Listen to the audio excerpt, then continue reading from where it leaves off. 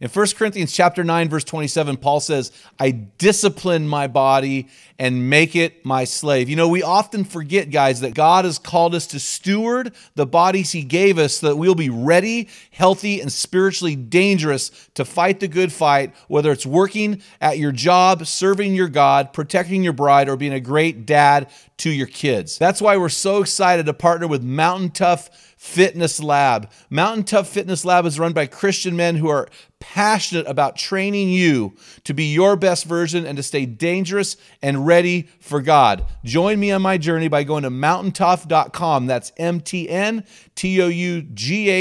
and getting your free 6-week trial when you type in the code ARENA30. You won't be disappointed. Stay dangerous. Hey guys, are you stuck in a rut? Do you have a sin that you seem to be dragging around like a bad piece of luggage and you want to get free from it because you know not only is it hindering you from being your best version, but it could potentially embarrass and cause shame to you and those you love the most? Stay tuned. We're going to unpack how to find freedom and become your best version now. It's not the critic who counts, not the man who points out how the strong man stumbles or where the doer of deeds could have done them better. The credit belongs to the man who is actually in the arena, whose face is marked by dust and sweat and blood. Welcome to the Men in the Arena podcast, where we interview specialists in the realm of manhood. Each of our guests is an expert in their chosen field or cause as it relates to men. Our conviction is to call you into the arena of manhood, call you out of the faceless, nameless bleachers, and call you up to be the best version of you. Because when a man gets it, everyone wins. Enjoy today's episode.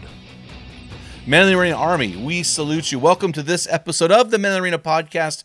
I'm Jim Ramos, your guide and host of Spotify's #1 podcast for Christian men, guiding you into your best version within that stress bubble of life and beyond. Welcome to the show. Hey guys, as you know, we are always collecting hero stories. We're looking for 365 hero stories every year. A hero story is a story of transformation that you've either seen in your life or, for you wives, the man that you love.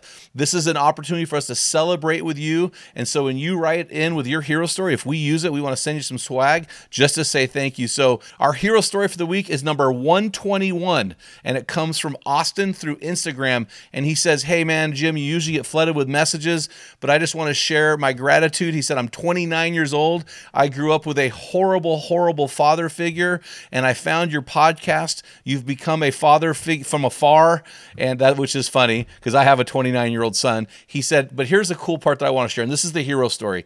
He said, I'm currently going through all of your curriculum. Now, Austin, thank you for doing that, man. You're going to be a better man, and your wife and your children one day will be better because of it. I hope you're in a community of men building in a small group, working together with men who have locked arms with you. If not, go to our website and join the program. We want to get you plugged in, man. So thanks a lot. Hit us up at info@meninthearena.org. We want to send you some swag just to say thanks for being you. Guys, make sure you stay tuned to the end of this podcast when I reveal Man Law number 20. You are going to love this. These are found, our man laws are found in my book, Man Laws, 100 Ways to Get Your Man Card Revoked and Rules to Live By. This is a free resource for you that we have on our website, so you can head on over to meninthearena.org and grab your copy today. Hey guys, I'm excited today to bring my new friend on, Nick Stumbo. Nick currently serves as the executive director for Pure Desire. They're based out of Oregon, just up the road from me.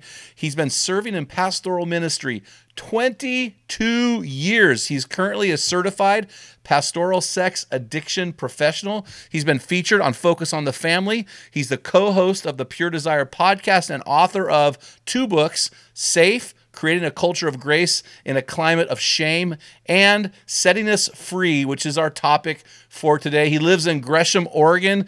He's been married to his beautiful wife, Michelle, of 23 years. Man, I'm excited to have him on the show today. Nick, welcome to the show. Yeah, great to be here. Thanks so much for having me on. Well, hey, man, I got through, read your book, and in your book, you tell your story. And so these guys aren't reading your book. They're just going to read our faces and our lips right now. And so why don't you take a moment and just share your journey of ministry and your struggle with some of these sexual issues that you dealt with. And let's just start there. Yeah. All right. I grew up in a great Christian home. My dad was a pastor in central Wyoming. And like most great Christian homes, we never talked about sex other than kind of the classic birds and bees talk and sex is for marriage. And that was all good. But when I was exposed to pornographic content at a friend's house at about 10 years old, I immediately felt two things. I felt drawn to it, and then I felt a lot of shame about being drawn to it. And immediately felt like, oh no, I could never tell my parents about this because they'd be very angry.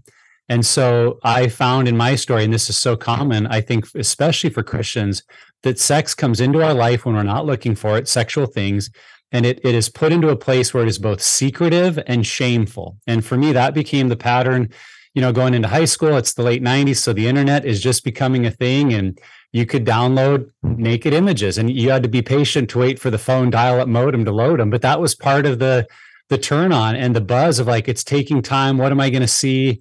And then as high speed internet comes and I'm in college now away from home, it was just this binge purge issue where every time I would say, okay, that was the last time. God, I'm so sorry. I don't want that in my life. I'll never do it again.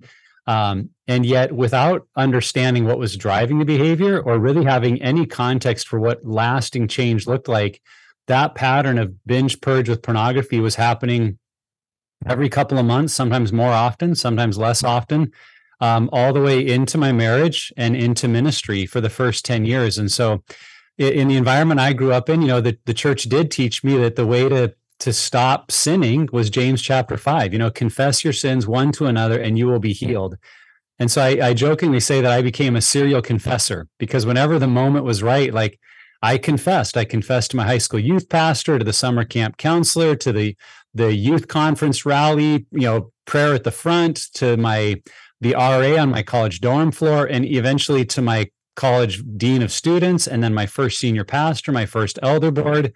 And I would say my confessions were sincere. It was like, I'm so sorry this is happening. I repent of it. I'm turning from it. Would you pray for me?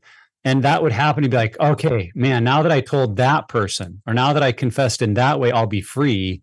And usually for a time period, I would be. And then again, without understanding what was driving it or why I was doing it, after a couple of months, I'd be back in it. And then you'd have double shame because now you'd feel the shame over what you were doing and the shame that the people you'd confessed to before didn't know you were back doing it. So now that the secrecy and the shame are just amping up. Mm-hmm. And part of that confession for me was to my wife, even before we were married, to just be honest. And, a speaker at our small Christian college had said, before you get married, you owe it to your future spouse to tell them everything. And that made sense to me. So I'm like, hey, babe, I've struggled with pornography and here's kind of my story. And she was very wide-eyed and naive and forgiving and hopeful that like, man, marriage will make it better.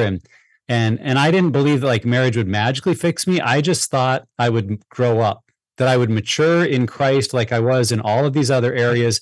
And I just wouldn't need this behavior anymore. But like I said, for 10 years, that was a part of our marriage rhythm, that a couple of times a year, I would feel the conviction of like, man, I'm still struggling. She doesn't know. I have to tell her. I'd confess all over again. And I'm so sorry. And this is the last time. And I mean it.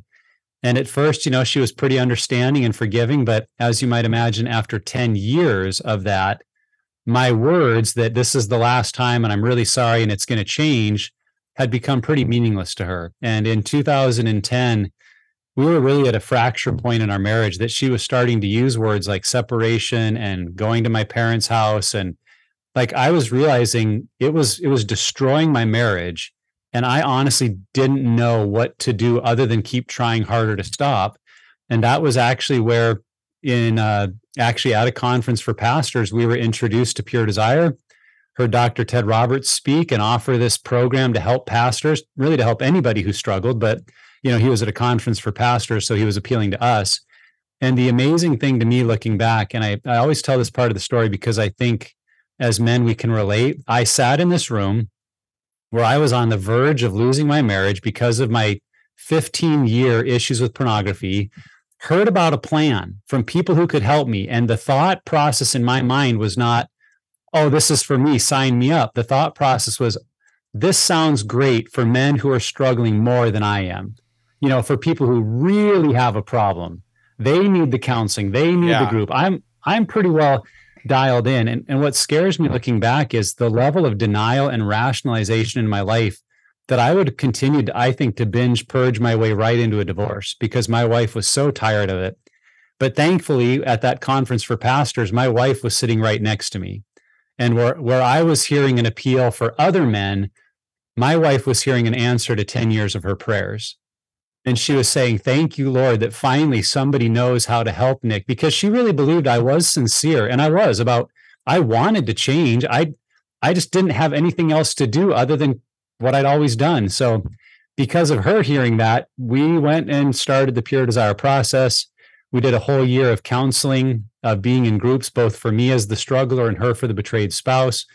And it was transformational and continues to be as we both have continued to lead groups and be a part of the ministry and really got, by God's grace, to take our story and make it part of our church's story and something that has helped a lot of other couples. So we were in that church for about 6 more years after my public disclosure and starting groups there. And then that was when I transitioned down to become the executive director here at Pure Desire and do ministry of a different kind. So that's a quick snapshot of my journey. I mean, obviously there's pieces throughout there we could unpack. So that's what led us to here, though. So, okay. So you did create some questions in my brain. One question is, you said the betrayed spouse. Clearly that's a betrayal. On what level would you say viewing pornography is a betrayal? Would you say it's an adultery? Because I just had a guy ask this like 2 weeks ago. What is your definition of betrayal? Talk to us about that. Yeah, that is such a challenging question. And I think particularly because the one who is struggling and the spouse can have a very different feeling. And so, yes, for 10 years, when I'm telling my wife, hey, I stumbled into pornography again, I'm really sorry. It was just one night, and now I've moved on and I got, I'm not keeping anything, not hiding anything. And to me, it felt like, hey, I've had this struggle since I'm a teenage guy. It's just images of the mind and things I'm seeing online. But my wife would tell me, and even in those early years, she'd say, Nick, this feels like adultery. And I'd be like, well, it's so different. There's not real people. I would never do that. But what I missed is if my wife is saying to me, Nick, this feels like adultery, right? There should have been something in my heart that went, I don't ever want to do that to my wife. And if that's how it's like, if she'd come to me and said, Nick, when you borrow my car without asking me, it feels like adultery. Like if she had told me that, I would say, man, I will never borrow your car without asking. That I don't ever want to make you feel that way. And yet in this area, I was rationalizing and trying to explain it away. So I would say there are differences, when there's a physical affair and there are other people that are a part of that equation, it's more complex, it's more messy. But I think statistically, we have found through a lot of research that the impact on the partner can be equivalent, whether it's pornography, real people. Yes, there's different layers and levels to it, but the betrayal can strike just as deep. And part of that too, if you think about it, for a spouse that's in a marriage, if they've hopefully never had their spouse cheat on them with another real person, but their spouse is looking at naked images or watching other people have sex, they don't have anything to compare to, right? It's like, all I know is this hurts. It makes me feel like I'm not good enough. It makes me feel like you'd prefer to be with someone else rather than me. And I would say that's betrayal. So in a sense, I would define betrayal as anything that causes a spouse to feel like we have broken the vow of our marriage to make them our one and only and to forsake all others. We vowed to forsake all others. And I didn't make a stipulation say, well, I forsake all physical others, right? My vow was to forsake all others. And I would assume that means in any form. Yep. And so in a sense, there's betrayal there. Now, what is adultery? And you can unpack Matthew 5, and I believe Jesus was calling pornography a form of adultery. But the way I would interpret it, I don't think that means that every time someone has looked at pornography, they're now eligible for divorce because they've committed the kind of adultery that does lead to divorce. So there's nuances there that we could talk about. Should you call it adultery or not? I actually learned in our story and in working with a lot of other couples, I don't really care what you call it. I think the important thing is to underscore if your spouse is saying this leads to feelings of betrayal as equivalent to you cheating on me with another person, then it's betrayal and it's a serious issue that has to be dealt with. Man, I sure appreciate you unpacking that. One more thing I want you to unpack that you said. So I've met with two different guys over the last 35 years of ministry that were sex addicts. And I said, well, so tell me what that means, and actually, and the motive was going, hey, how deep am I going here in my own lust, right?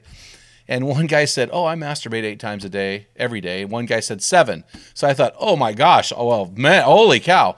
So, but in your story, you're saying your pornography issue was a couple times a year, right?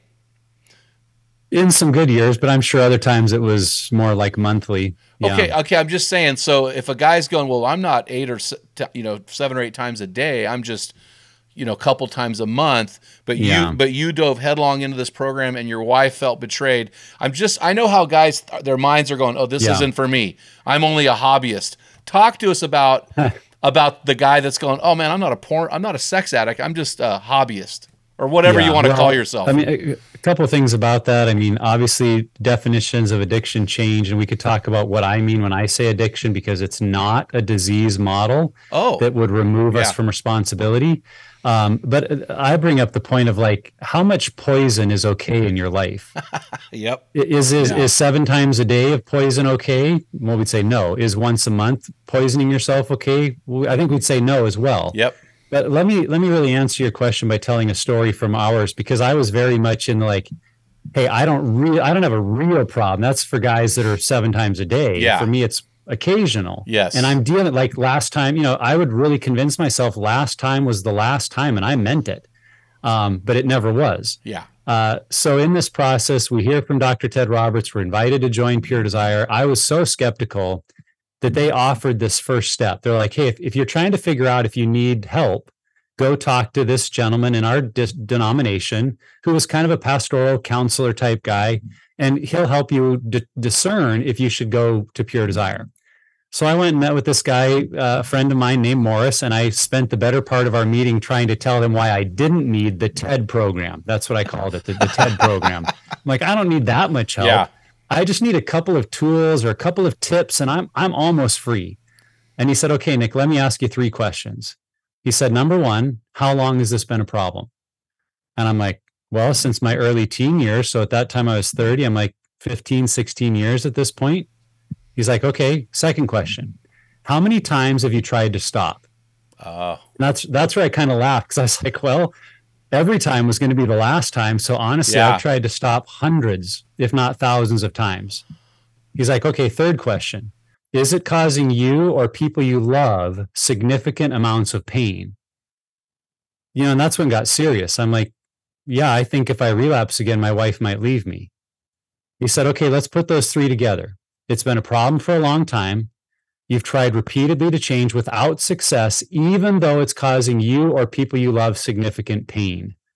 And I was like, yeah, that's pretty much my life right now in a nutshell. And that's where he got real serious, and he looked at me and in love, but in truth said, Nick, that's the clinical definition of an addiction. Wow. And I remember I sat back like he just slapped me across the face, because it felt so, I was a pastor. I was preaching the word of God. I was sincere in my faith, sincere in my love for Jesus. I wasn't trying to live a secret double life and hiding all, like, I wanted to be rid of it. And to have someone say you're an addict felt like they were saying you're not a Christian and you don't love Jesus. Yeah. Because that's how I basically defined addict. Like, an addict is the guy on Skid Row, off on drugs, hating everybody, hating himself. Like, I'm not that. But to bring it down to, it's been a problem for a long time. You've tried repeatedly to change without success, even though the pain level is getting really high.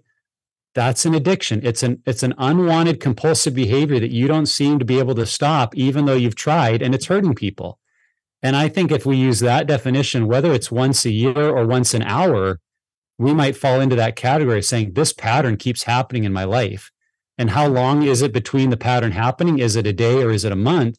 Is less important than does it keep happening? And we realize I don't have the skills needed to change this on my own. Because if I did, and I would say this, if men in the church did have a simple way to change it, we'd see a lot less struggles with pornography. And yet the stats would suggest that a majority of us would raise our hand and say, I have an unresolved battle with pornography in my life. And maybe it's yearly, maybe it's monthly, maybe it's weekly or daily. But if we're saying, I don't seem to be able to stop, then we're starting to use the language of addiction. And again, to me, addiction and adultery, it's like, if you want to call it an addiction, great. If you don't want to call it an addiction, great. Call it a compulsive behavior. But the reality is, if you could face it in a way to say, this isn't changing, and I've done everything I know to do, maybe I need someone else to help. Maybe I need an outside voice of experience to guide me down a pathway that I currently don't see. And that to me is more valuable than whether you want to call it an addiction or not. Man, that is so powerful. I really appreciate the clarification. That is just so good. I mean, that really could be my blog for this podcast right there. The Yeah. 3 questions you need to ask. So I'm That's going addiction. to read a couple statements out of your book, and I'm going to ask you a question. And you've already alluded to those statements. On page 11, you said, "For much of my life, I tried to hide the fact that some things I believed really did not work. I see promise after promise that Jesus made in Scripture. But when I looked at my life, I could not see evidence of his promises coming true." That was a powerful statement when I read it.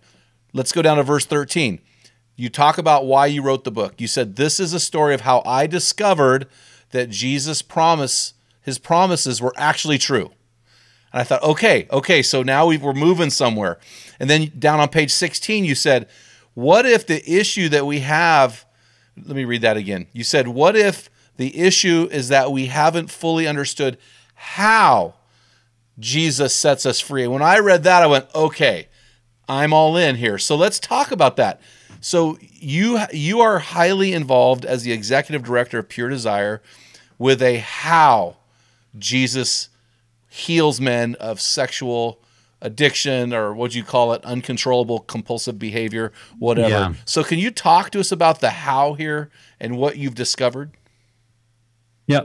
I think a danger or a trap that we can fall into as Christ followers is thinking we have a belief problem. That if I struggle with anything in my life, it's because I just don't believe God strongly enough. And so, I write in the book about John chapter 8 that he who knows the Son sets free, and he whom the Son sets free is free indeed. And 2 chapters later about, that the thief comes to steal, kill, and destroy, but I have come that you might have life and have it to the full. And it's like, yes, I believe those things. And then if I'm struggling monthly with pornography, it's like, well, but Jesus said he set me free. Okay, I just need to believe stronger that he set me free and I am free. And then you're still struggling. And it really breaks my heart, the men who will come in a group and be questioning, I wonder if I'm even saved. I wonder if I'm even really a Christian, because I keep struggling. And, the Bible says that the old man is dead and I'm set free, but I'm not free. So maybe I'm not saved. And I'm like, man, there's something where we have to go beyond. This isn't just a belief problem. And it's really where we experience that there's a huge divide between maybe what we know in our head and what we experience in our heart. And now we know that truly speaking, our heart is also in our brain. That's another conversation. But it's that there's a part of us that's a feeling, experiencing part of our life. And in that part of us, knowing a truth, knowing a verse, believing it really doesn't matter if there's an experience in our life that is whispering to us a lie about our value, worth, and identity. And this is where I find that we really get caught up in unwanted behaviors where our faith doesn't seem to impact it, because it's like there's something that is blocking us. So I can know the love of God in my life, but if there's a core wound that I feel shame about my pornography use, or maybe an experience from growing up where I felt like I'm worthless, or I'm sinful, or I'm wicked, or I'm bad, that experience is deeply rooted in a place in my thinking and in my soul that knowledge-based truth of a verse or a good sermon just can't get at. And that's why in the Pure Desire group experience that I had, I went into it and we started unpacking like past wounds and trauma. And I'm like, whoa. Like, I have a good family. I have good parents. I don't need any of that garbage. I'm just here because of my porn use. And they're like, well, trust the process, because you're going to actually see how this is all connected. And it's like, okay, fine. I actually remember at one point, Dr. Ted Roberts in counseling told me, he said, Nick, you're going to find that a lot of your porn use is probably being driven by a wound in your life, and it's most likely a father wound. And I'm like, yeah, I think you're wrong, but we'll see. And so as I start going through the group and I'm unpacking this trauma stuff, I had to come back to Ted and apologize and say, you're right. And it wasn't that my dad was a bad guy. He's a great guy. We have a great friendship. But the truth that I had to realize is that my dad is also a wounded person. My dad is also a sinner.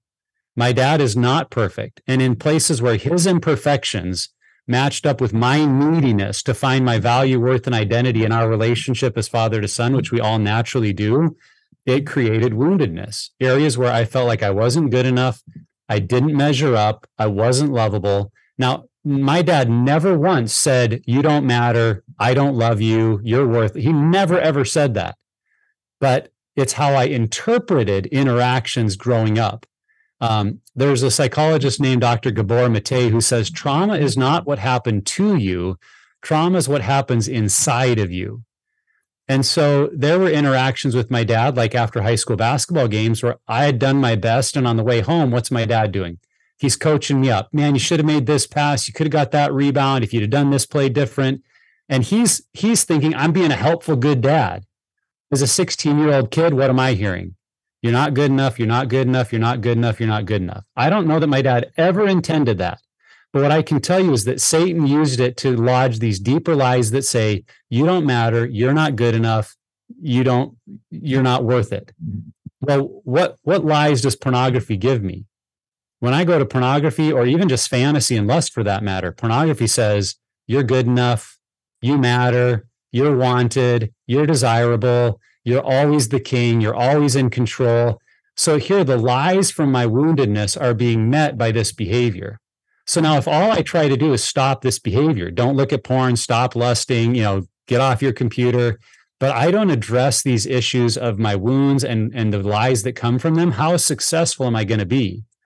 And so that's where, to take it back to the belief question and how we change, I can preach at myself all day that Jesus sets me free.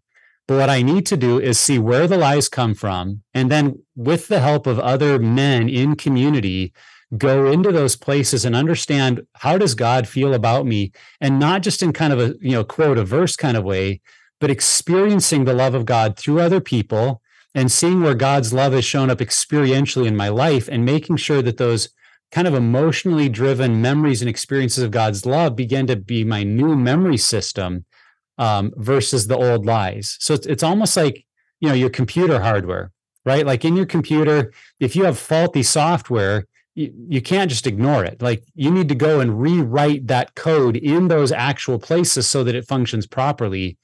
I feel like that's a big part of what's happening in the kind of recovery that Pure Desire and thankfully other ministries are understanding, is we have to go into those places of wounds and trauma and invite the presence of Christ to rewrite the faulty code so that we stop believing the lies, stop being driven by the lies, and now are able to experientially live out God's truth, that, that we have value and worth, and that we are set free. And so I believe with my whole heart that Christ sets us free, but it's not just in this magical, pray at the altar for freedom and it's there. It's a process of his love transforming my life and leading me into the kind of lasting freedom that he wants us to have as his sons and as a part of his family. Wow, that's powerful. I really appreciate how well you articulate this. Clearly, you're a pastor. So speaking of that, so I do talk about it probably too much, and I should keep my answers shorter. No. I'm loving this because you're really bringing it down to earth for me. But I was teasing about the pastor thing because my next question is regarding you and me. So we've got between us almost 60 years in full-time pastoral ministry. So when you talk about this on page 48, you talk about this gap between what I know and what I do. Do you think when Paul wrote Romans chapter 7, he was talking about that current gap that he was wrestling with? Is that your take on Romans 7? Because when I read it as, wow, Paul had some kind of issue that was bugging him, because he said, that which I don't want to do, I do, and that which I want to do, I don't do. Oh, what a wretched man I am. What's your thought on Romans 7 in the context of this gap that we're talking about? Yeah, I think there's a lot of opinions on Romans 7. I look at it as Paul just putting into writing what a lot of us have felt. Oh, that's that good. I know the right thing to do, but I see places I don't do it. And he writes about this throughout the book of Romans, that actually knowing the law, knowing the right thing to do, there's a part of me that makes me not want to do it because I know what it is. And it's like, what is that? And what I feel is it's Paul wrestling with what he says in Galatians 5, 22 and following, that we've been given a new life, but the old nature is still present. And there is this battle or war between them. And for me, that's what I would call sanctification. Yes. Like that's what I would call our growth as believers. From the point we accept Christ until eternity, we are all being sanctified to become more like Christ. And to me, the way I would describe that is we're learning to live out our new nature and see that our old nature is dead and not answer its desire or will anymore. And yet in that in-between time, because last time I checked, we're not dead and we're not perfected in eternity yet. So that means somewhere in our life, there's a part of us that is still in process. And when I talk about that gap, I think that's what I'm trying to explore, is that a lot of us feel like because we all know we have that part of us, right? Like we all know we're not perfect. I've never met a man who's like, oh no, I'm perfect, right? Like we all know we're not perfect. And yet, and this is the key, so many of us feel like those places where I'm not perfect, I need to hide those. Now, there are socially acceptable places we don't have to, like, oh, I'm a workaholic, or yeah, I battle with anger. That seems safe to say. But if I'm not yet perfected in my struggles with lust and pornography, that can be harder to say. And so it feels like, and especially when you're a leader or a pastor, like I need to put forward the parts of me that people want to see, that people approve of, and the parts of me that are a little messy and still in process, I better keep those hidden. And the gap that creates of what people know versus what they don't know is part of what keeps us trapped, because of those thoughts that say, man, if they knew the real me, if they knew what I really struggle with, if they knew what I really did last Monday night when I was stressed out and everyone was in bed, they wouldn't love me. They wouldn't want me here. They would fire me. So better keep that separate. And now there's this gap that I have to continue to function and act like things are okay, even when they're not. And to me, that's a lot of our growth and moving towards wholeness, is shrinking that gap, or at least having places where that gap doesn't have to exist. Now, there's definitely, I try to be careful to say, if you're a pastor or you're standing on stage speaking, that doesn't mean everybody needs to know everything all the time. I don't think that's appropriate. Agreed. But I would say we all need places where someone knows everything all the time, and that there is no gap. And we realize, oh, I'm safe, I'm loved, I'm accepted, problems and struggles and all. That gives me then the ability to keep working towards that change and transformation God wants to bring in my life, versus feeling like there's parts of me I just always have to hide. Well, and this is that as you were speaking, for those of you who are not watching this on YouTube, Nick did this with his hands. He made a round circular motion with his hands, and I instantly went to page 107 in your book, The Shame Cycle. And it's a circle. So, with this gap, it seems that it would create a shame cycle. Is that accurate? And if so, can you explain the shame cycle? Yeah, it's kind of the whole idea that I think we've all heard the quote that sin will take you further than you want to go, keep you longer than you want to stay, and cost you more than you ever thought you'd pay. Wow, that's good. And it's the idea that sin doesn't leave us stagnant. It doesn't just let us stay where we are. It actually will be a cycle towards, the John 10, that the enemy comes to steal, kill, and destroy. And sin is a cycle leading us towards death unless we really arrest that cycle. And so in the shame cycle, if we're feeling like, boy, there's a part of me that I feel shame about and that I have to hide, then in that hiddenness, I become a little isolated from you. And when I say isolated, I don't mean that I don't hang around. I think some of the most isolated people in the world sit in church every Sunday surrounded by people. So they're physically present, but emotionally, and what I would call true intimacy, that knowing and being known, they feel isolated. And the longer you go feeling isolated, the more you do have ways you begin to separate from meaningful relationships and from people that could help. Well, the more separated I am, what am I more likely to do? To choose more sin, which leads to more to hide and more shame and more.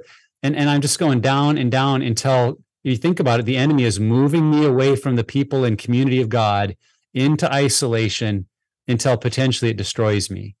And that is a cycle. And maybe going back to my struggle, if we're only acting out, and I say only, relatively, if we're only acting out once a month, we may not feel like that cycle's happening. But if we step back and look over 5 years or 10 years, we're like, man, I'm increasingly not living out of an authentic self. I'm not vulnerable. I'm not real. And I honestly think, Jim, that's why we see these horrific stories of leaders that write books and stand on stage and people are like, wow. And then something explodes out of their life. And everyone's like, oh my gosh, how did that happen?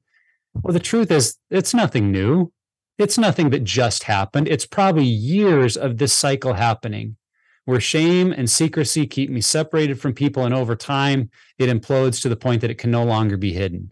And that's the enemy stealing and killing and destroying lives and marriages and ministries. And I just feel like, why do we wait for that to happen? If it's a cycle and it leads to death, in James chapter 1 says the same thing, that, that our thoughts give birth to temptation, that give birth to sin, and that when it's fully conceived, gives birth to death. Yeah. Well, if the outcome of this pattern is death, then I need to go a different direction and not wait for the death to come. Well, I was thinking as you were speaking, I thought, well, it's not really a shame cycle. It's more like a shame tornado, and when it hits the ground, there's like a downward spiral. Yeah. No, that's really good, man. Well, what I want to do in the next 15, 20 minutes, I want to dive into these pillars that, I'm here in Oregon. You're just an hour north of me, and your ministry has really impacted a lot of men in my community.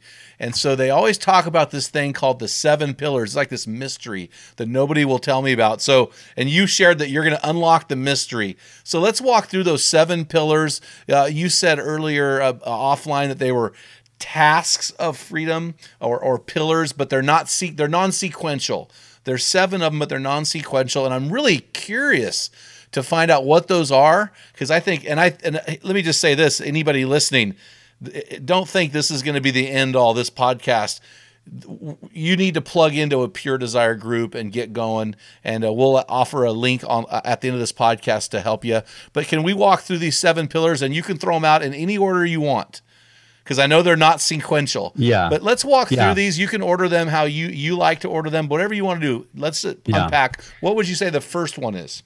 Yeah, it's good to unpack these because it is, the name of our main workbook for men is 7 Pillars of Freedom. And I just want to echo what you just said. We can give the knowledge about these, but they really need to be lived out in a community with other men that are also working on them, because that's where the power of Christ really begins to transform us. And that's a workbook and a group that takes men about 8 to 10 months to get through, spending roughly a month per pillar, unpacking themes and concepts around it. So the first pillar is all about facing reality or breaking through denial. It's learning to be a man who speaks the truth to other men and unpacks my whole story. And when I say that, I don't just mean we say, well, yeah, I struggle with pornography once in a while. How many of us have said something like that, but we know that underneath that statement, there is a whole host of other stuff that we've never really told anybody. And I've heard people say about this kind of struggle that the devil's in the details. And there is a sense in which our deepest shame are in some of the details of, well, yeah, I look at pornography, but what I've never told people is that the kind of pornography makes me really shameful, or that I looked at pornography while my kids were asleep in the same room, or while, there's all these parts of our story going back into where it first started that maybe have all these messages of shame. And so breaking through denial is actually coming to the place of I'm going to get it all out there. I'm going to uncover all the stones, and it might be messy and ugly, but I'm actually in a group where that's expected of me. And when I do that, people don't go, oh my gosh, you did what? It's like, wow, welcome to the club. Me too. Maybe our stories aren't the same, but we have this sense of we've all done some really messy, ugly, dumb stuff. But if we could get it out, if we could face the truth, then we can start to deal with it and get over this whole pattern of feeling like I'm trying to put my best foot forward and not talk about the real stuff that I've done. Well, I love what you're saying. Facing the truth is number one. And I love what you're saying, because the guy who's going, man, I'm only looking at porn and masturbating 4 times a year. That guy's doing it 4 times by lunch. I don't have a problem. And you're saying, hey man, let's go back to those 3 questions we asked earlier and let's address reality. So that's really powerful. So I'm glad you started there. What's number 2? Pillar 2. So number 2 is understanding the nature of our sexual addiction or brokenness. So it's the things we've been talking about, understanding that it's not just I do bad things because I'm a sinner or because all men struggle with this, but it's recognizing that this has become an answer to my problems, that pornography is a symptom of much deeper struggles.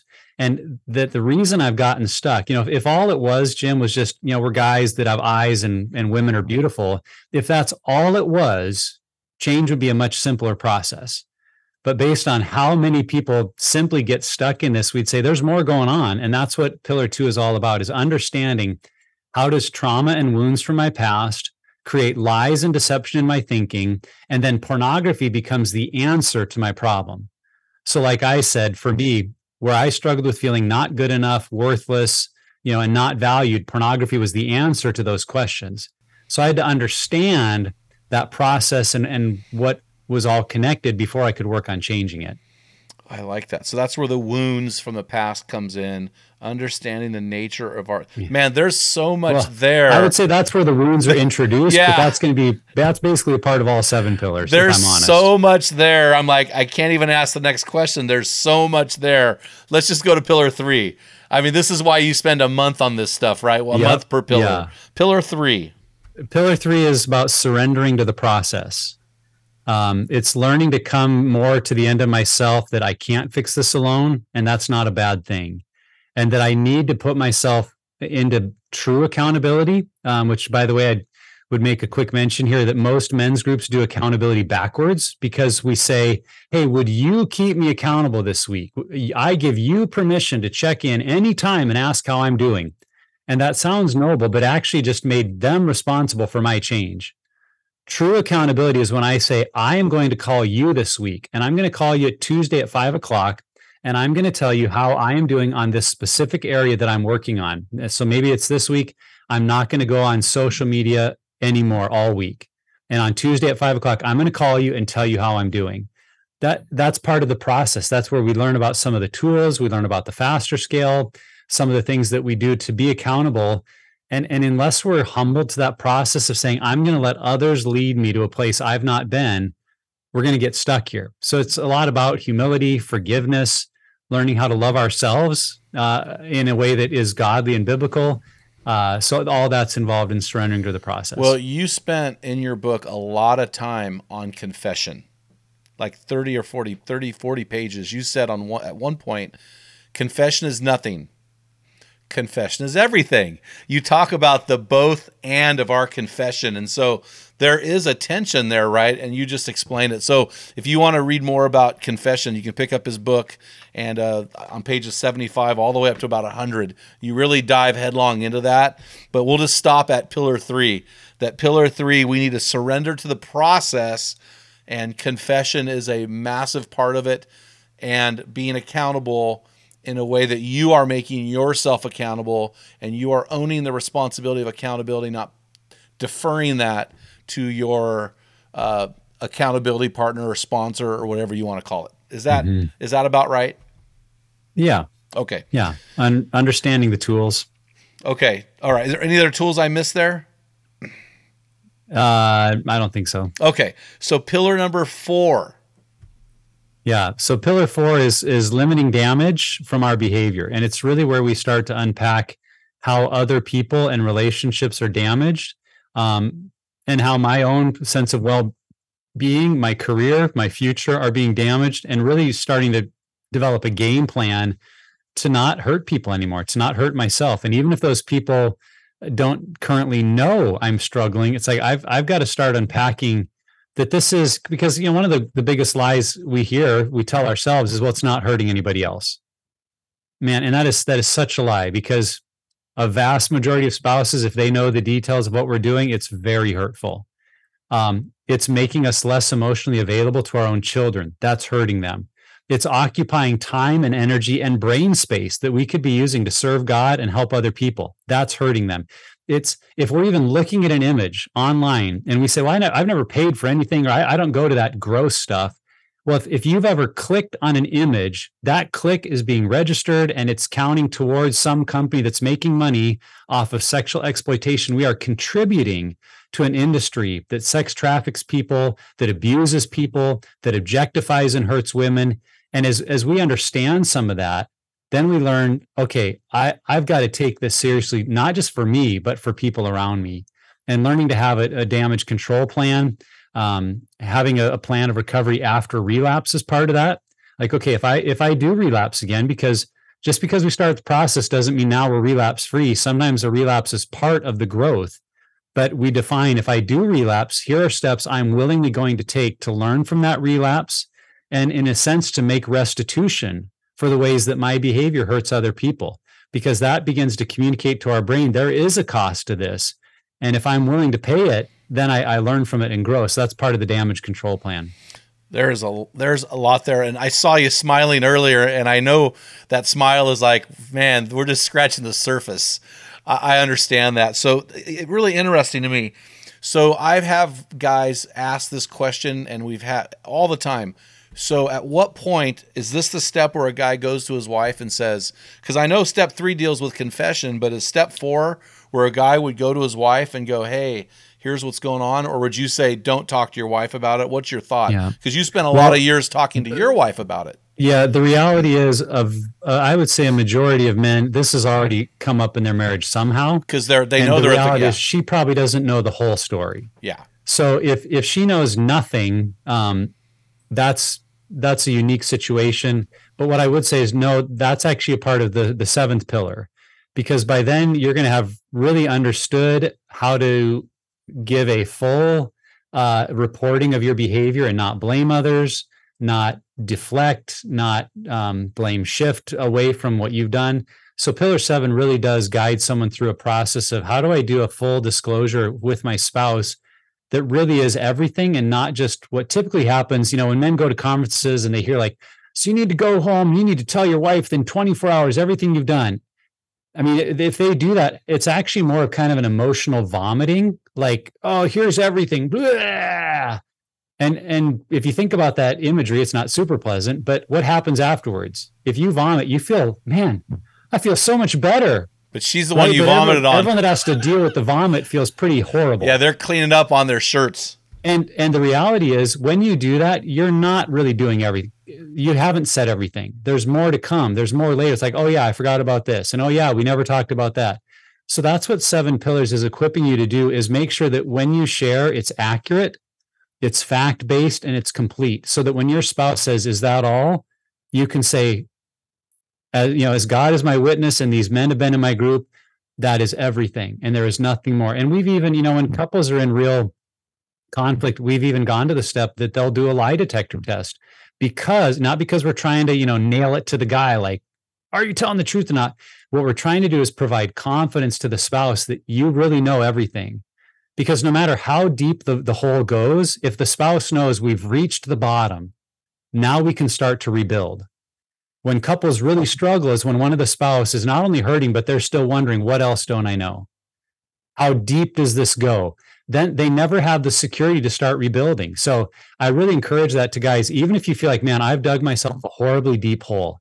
If you would at least get there with your spouse and be like, we now know everything, then you can start working towards rebuilding. The lie detector. Again, that's pillar 7. So we had a guy on our podcast years ago that Doug Weiss, and he does a lie detector. And I had a guy last week say, hey, I passed my lie detector test. And I thought, man, you must be using his material, but it must have been Pure Desire. Yeah, he never said what programs that we use. And I would say, like, you wouldn't just do that on your own. We would do that as part of a Pure Desire counseling process. Okay. Because typically, like, if you do a lie detector test, they can't give you the results. They have to send the results to a professional counselor. And that's where Pure Desire or Dr. Doug Weiss or others could be a part of that process with you. And that's why I say it's when marriages are really in crisis, they're typically in counseling, and that's when a lie detector becomes super valuable. Yeah, that's the second time I'd heard of that. So what's pillar 5? So pillar 5 is establishing sobriety. And this is where you're going to go deep into what we call your arousal template. You're going to understand what are all the triggers in my life and where are they coming from and how are they linked to my trauma, and what kind of game plan do I need to build around guardrails, healthy habits, to have a real plan of action that is establishing changed behavior, not just for the short run, but for the long haul. And so key tool there after the arousal template, you learn about the 3 circles, which is middle circle, what's my relapse? Inner circle or the middle circle, what are my guardrails? And the outer circle, what are my healthy habits that keep me in freedom? And that's a very important tool that guys develop in pillar 5. Gosh, as you're explaining this to me in 3 or 4 sentences, I'm thinking, man, this is easily a month on each pillar, because I can see a week here. Like you laid out the 4 topics of each week, the topic for each of 4 weeks. So that's good. How about pillar 6? I'm going through these. I want to get through these before, because I know our time is limited, and this is really, really important stuff. We can hit them quick. Pillar 6 is about the battle of the mind. And it's really where we come back to trauma and take a deeper dive, not just into the trauma, but a deeper dive into what are the lies that you've been listening to. And what does it look like to begin healing those with the help of Christ and his word and other people in your life who are starting to speak God's truth in a way that's making an impact? Because think about it this way, Jim, by the time you're at pillar 6 with a group of other men, they've heard all your stuff, right? There's no more secrets. And when you begin to say in that group, one of the lies I listen to is that I'm worthless. And you have guys in a group that say, man, we're so proud of you. We're so glad you're here. When they say that, it's like, man, no, look what's happening here. I have worth and value, and I'm feeling it in this group in a way that I never have before. And so that's where the transformation of the mind really begins, I think, to take place.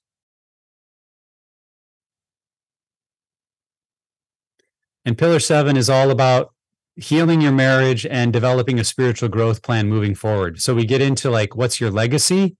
How do you talk with your wife? How do you talk with children at whatever age they're at? What's appropriate to share with younger kids? How to have the conversation with older kids? And then beginning to turn the corner and look at, how does this become part of my story? Because really, I think our healing hasn't become full circle until we begin to use our healing to help others. If our healing is only about us, we're still stuck in a form of selfishness. And so healing eventually has to be about impacting our children, helping other men, healing our marriage. That's really what pillar 7 is all starting to orient to say, what's the future look like? And that's why with some men, pillar 7 is then an invitation to go through again, both for themselves and to be a leader to help other men go through the process. So kind of that future orientation is a big part of pillar 7. So this leads me to my last question. So I'm a guy listening. I'm going, man, okay, I'm a once a month guy, but I've been doing this for 20 years. I realize I need to find freedom in this area. I need to get out of this cycle, this cyclone. I need to get out of this thing. But I hear that Pure Desire is about groups, and I'm just one dude. So how does a dude find a group? Yeah. So a couple of options. Number one, we have a map on our website of all the groups around the United States. We have about 1,100 churches that are currently running a group, which sounds great until you start to blow up the map, and then you realize like, oh, there's one group in all of Nevada. Well, that's not great if I live in Nevada. And so for a second option, we host groups online. And if you go, there may not seem like there's very many. That's because our strategy is when we post a group, it fills. And once it fills, we take it off the website because we want you to be with those same 7 people for your whole group, to get to know them, to learn to trust them. And you could do that online. And the third option, honestly, is we could help you and a couple other guys start a group. I'll tell you this, a majority of groups are not started by pastors or staff members at churches. Most of our groups are started by motivated volunteers in their church, even while they're maybe in some of their own story. They're just saying, we got to do something. If we could have a group, I'll help facilitate it, because really the material, that, like the 7 pillars we've talked about, the material is the leader. So you don't have to be a leader. You just have to keep guys on track and facilitate the group. Yeah. And if you're willing to do that, you and 3 buddies could go through the material and form a really significant group connection. That's really cool, man. So what is your website so we can point guys over to it?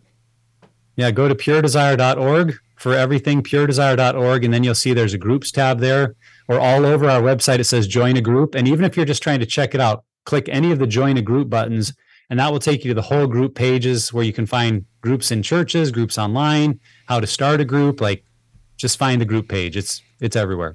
Well, I'm really excited about this stuff, and I'm really excited to get a guy from Pure Desire on the podcast. We're only an hour from you guys. God has used you guys in a mighty way. I just hear story upon story coming out of your ministry, and so I want to say thank you for your story. Thank you for being obedient and doing what you're doing to help men. It is a massive problem, and I appreciate that you guys are a solution. So guys, head on over to puredesire.org, get involved in one of their teams. And I'm assuming that the workbook, we don't want them to buy the workbook until they're on a team. Correct? I mean, you could definitely buy the workbook to start going through it and just get a sense of what it is. But it's really going to be lived out in a group. I mean, if they just want a book to read, you've been reading from my book, they can find that at puredesire.org or on Amazon. Or I still say all the time, if you've not read Ted Roberts' original book, Pure Desire, a lot of what we've just talked about for the last hour are things that he first discussed in that book over 20 years ago. And you can get that on our website, on Amazon. Like, you can find that book used for like $2 because it's been out there for 25 years. But I'll say I reread it again just last year, and it's like, man, the stuff God gave Ted in this book, I think, is as revolutionary for a lot of men and women in the church right now as it was 25 years ago. So if you've never read Pure Desire, I'd say if you're looking for a book, start there or start with mine. And hopefully that would give you the tools to then step into a group. Well, hey, Nick, I sure appreciate you coming on today. You have the ability to articulate very well, and you were able to bring some high-level concepts down to earth. So, man, God bless you. Thanks so much for coming on the show. Yeah, well, thanks so much. I really enjoyed the conversation. Sweet. Men, our man laws have been mostly supplied by you. This one today was actually supplied by me. Man law number 20 says this: any knife that cannot shave the hair on your arms is just a letter opener. It isn't a knife. So you got to be careful, man. Are you carrying a knife in your pocket, or are you carrying a letter opener? Keep that knife shaving sharp at all times. You never know when you're going to need it. The life rule is this: always keep your tools in perfect working order. Hey guys, make sure, guys, that you are following us on your podcast app. A lot of people just listen without following. Man, when you follow us, it moves us up in the ratings and it gives us a greater influence to reach men for Christ. Until next time, feel the wet sand on the arena floor. Hear the deafening roar of the crowd. Taste the sweetness of victory. Smell the stench of battle. Get in the game. Get dirty. Grind it out and be a man.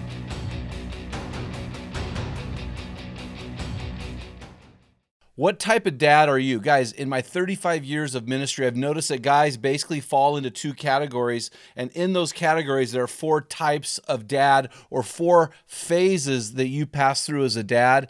We just dropped an amazing quiz to help you discover what type of dad you are. Find out what type of father you are and get our custom resources fit to meet the needs and the questions you are asking.